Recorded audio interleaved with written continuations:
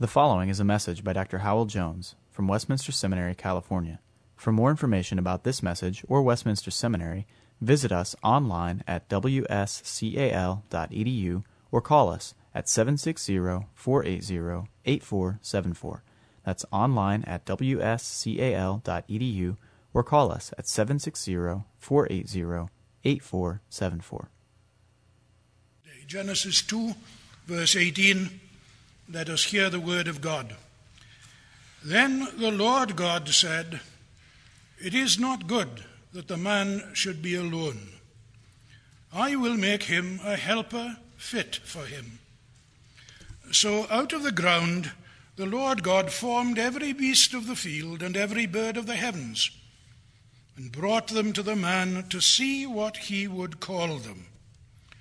And whatever the man called every living creature, that was its name. The man gave names to all livestock, and to the birds of the heavens, and to every beast of the field. But for Adam there was not found a helper fit for him. So the Lord God caused a deep sleep to fall upon the man, and while he slept, took one of his ribs and closed up its place with flesh. And the rib that the Lord God had taken from the man he made into a woman, and brought her to the man. Then the man said, "This at last is bone of my bones and flesh of my flesh. She shall be called woman, because she was taken out of man. Therefore a man shall leave his father and his mother, and hold fast to his wife, and they shall become one flesh. And the man and his wife were both naked, and were not ashamed. Now the serpent was more crafty than any other beast of the field that the Lord God had made. He said to the woman, 'Did God actually say, "You shall not eat of any tree in the garden"?' And the woman said to the serpent, 'We may eat of the fruit of the trees in the garden. But God said, "You shall not eat of the fruit of the tree that is in the midst of the garden, neither shall you touch it, lest you die." But the serpent said to the woman, "You will not surely die. For God knows that when you eat of it, your eyes will be opened, and you will be like God, knowing good and evil." May God bless to us his word. It was either Augustine, Luther, or Calvin who, defending the faith, recorded an objector voicing the question, what was God doing before he made the world? Now I will be told soon who it was. And it won't be long, I imagine, before you get to know who it was. The answer that, and I think it sounds more like Augustine and Luther than Calvin, but we'll see.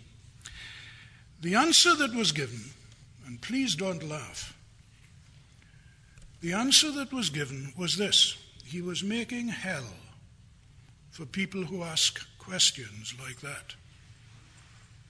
It's a serious point, isn't it? Because there are some questions that are not to be asked. Not because there are no answers to them, merely, but because they reveal a bad spirit. A state of mind that would know more than it needs to know, more than it's good for us to know. And the origin of sin in the heavenlies is one of those questions.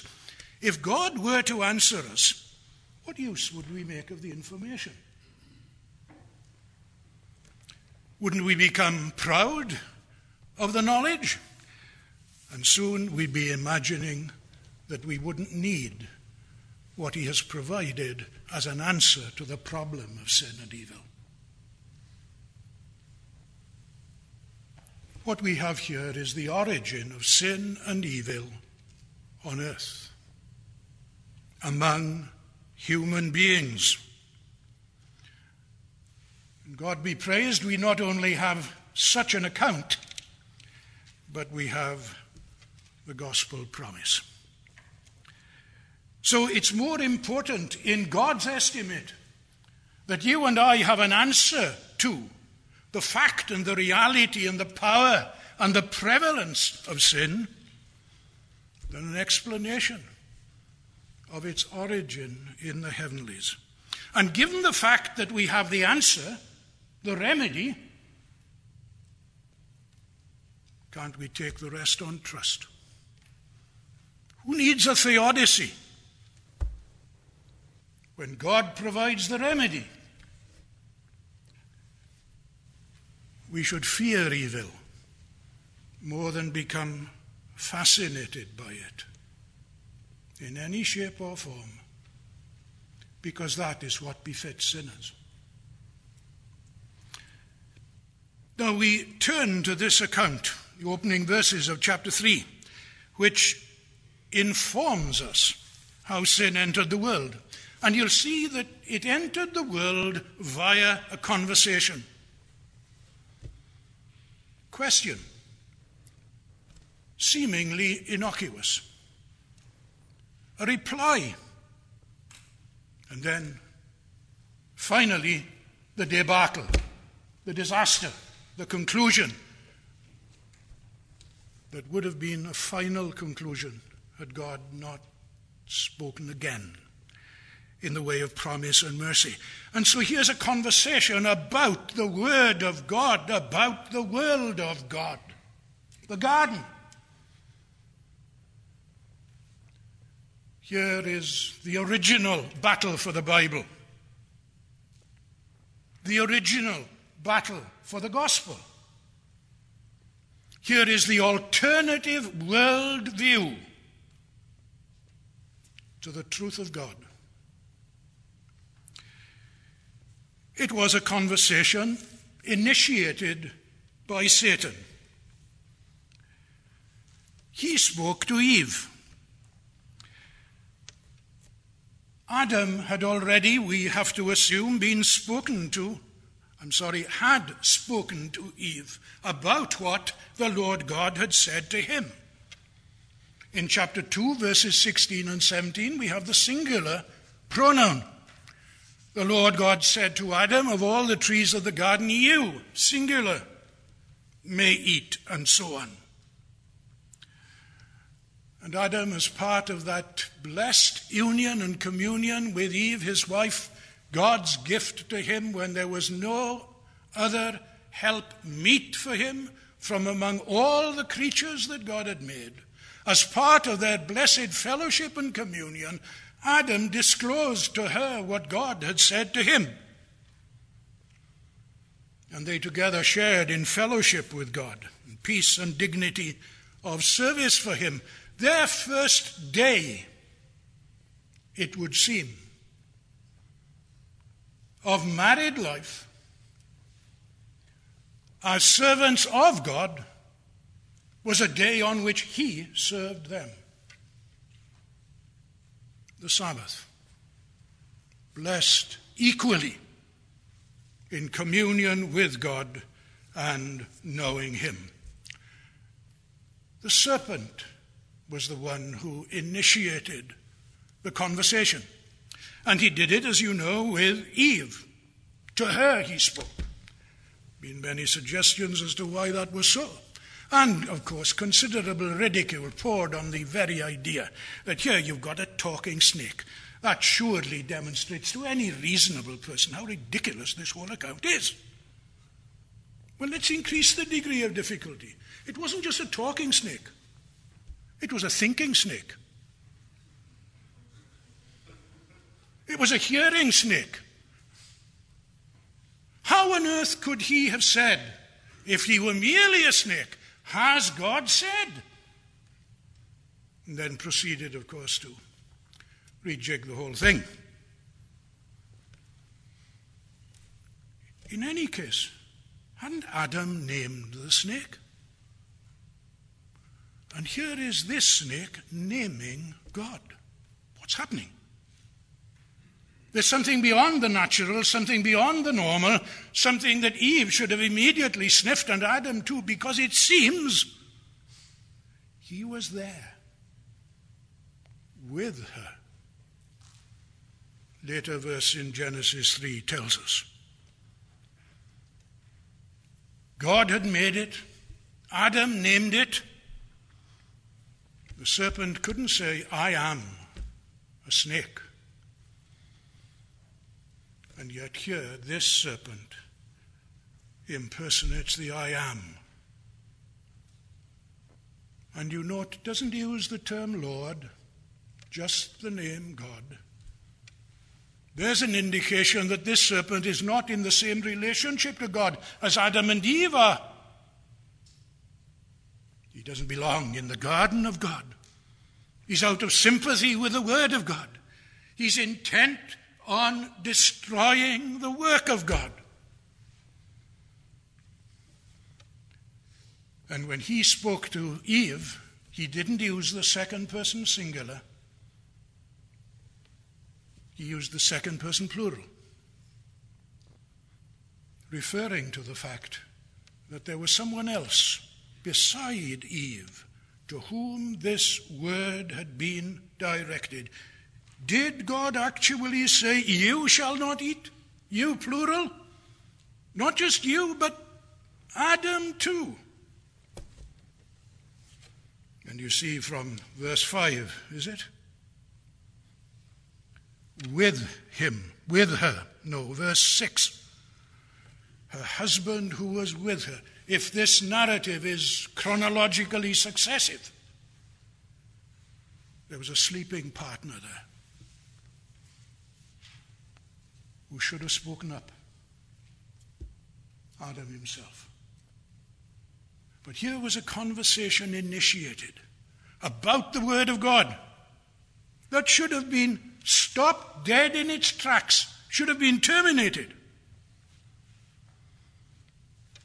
Eve should have immediately talked to Adam, or boldly herself, because she knew, refused to entertain any suggestion on the serpent's part about the Word of God, contrary to its terms, contrary to its intention. And we'll have to look at the content of this conversation, God willing, next time, and what its twists and turns. But here are 3 things about it that you can think about.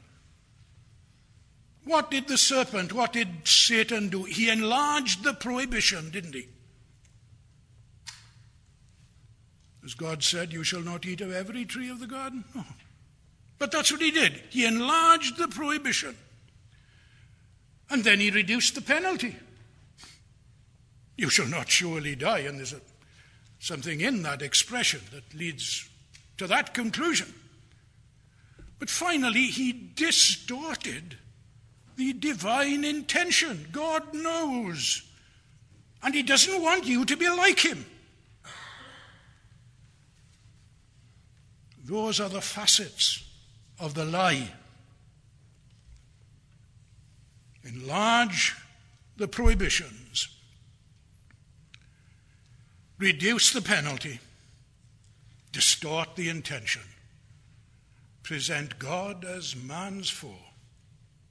Satan as man's friend. We'll look at these, God willing, next time. But it was a conversation that should have been stopped dead in its tracks.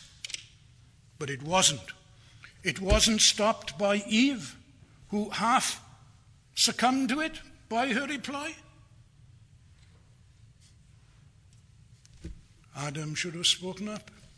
He was there, it seems, with her. The one who had authority to name. The one who was the leader. The one who was accountable as head, the first Adam. And it all happened so simply, it seems, quickly, easily.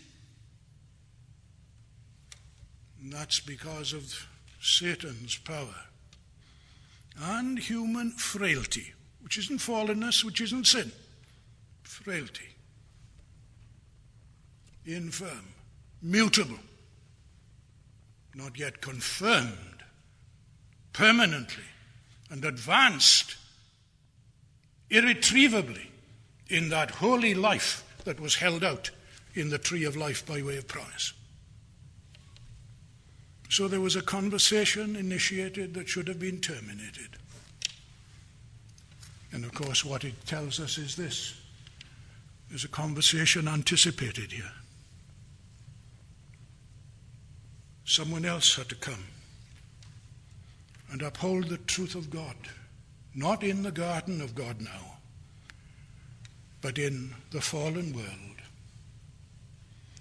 over against the arch foe himself, the Lord Jesus Christ, the second Adam, with the wild beasts, not in the garden of God, in a fallen world, not surrounded by all the trees of the garden that he could freely eat. 40 days fasting, hungry,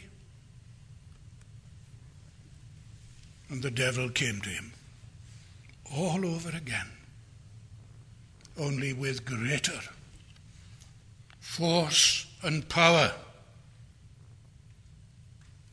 than ever he did or could to Eve, and by implication Adam in the garden. If you are the Son of God.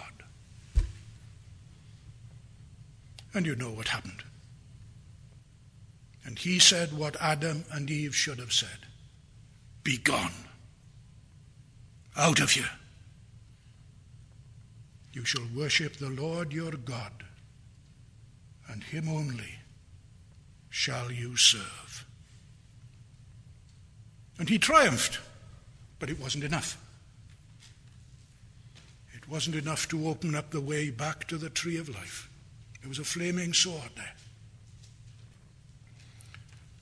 His perfect, ongoing, increasing, not holiness, obedience, day and night throughout the whole of his life, doing what Adam failed to do, was not enough to undo by itself that curse of death.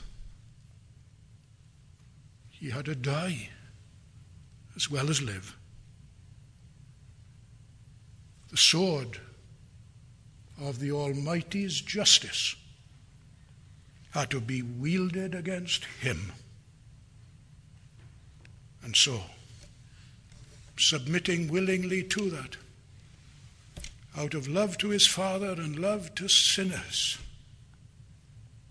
sinful sons and daughters of Adam like you and me, he opened up the way to the tree of life and the paradise of God. Let us pray. Lord, we give thee thanks. Hadst thou terminated human history and the created world that day in Eden, no one could have contested thy perfect justice and righteousness in doing so. How marvelous is thy grace and mercy, and how great and rich and free and costly is that salvation from sin and death and condemnation and hell, which thou hast provided in Jesus Christ for any and for all who believe. Receive our thanks. Grant us peace and joy in believing in him. Amen. Copyright 2008, Westminster Seminary, California. All rights reserved. You are permitted to reproduce and distribute this material in any format, provided that you do not alter the wording in any way, and you do not charge a fee beyond the cost of reproduction. For web posting, a link to this broadcast on our website is preferred.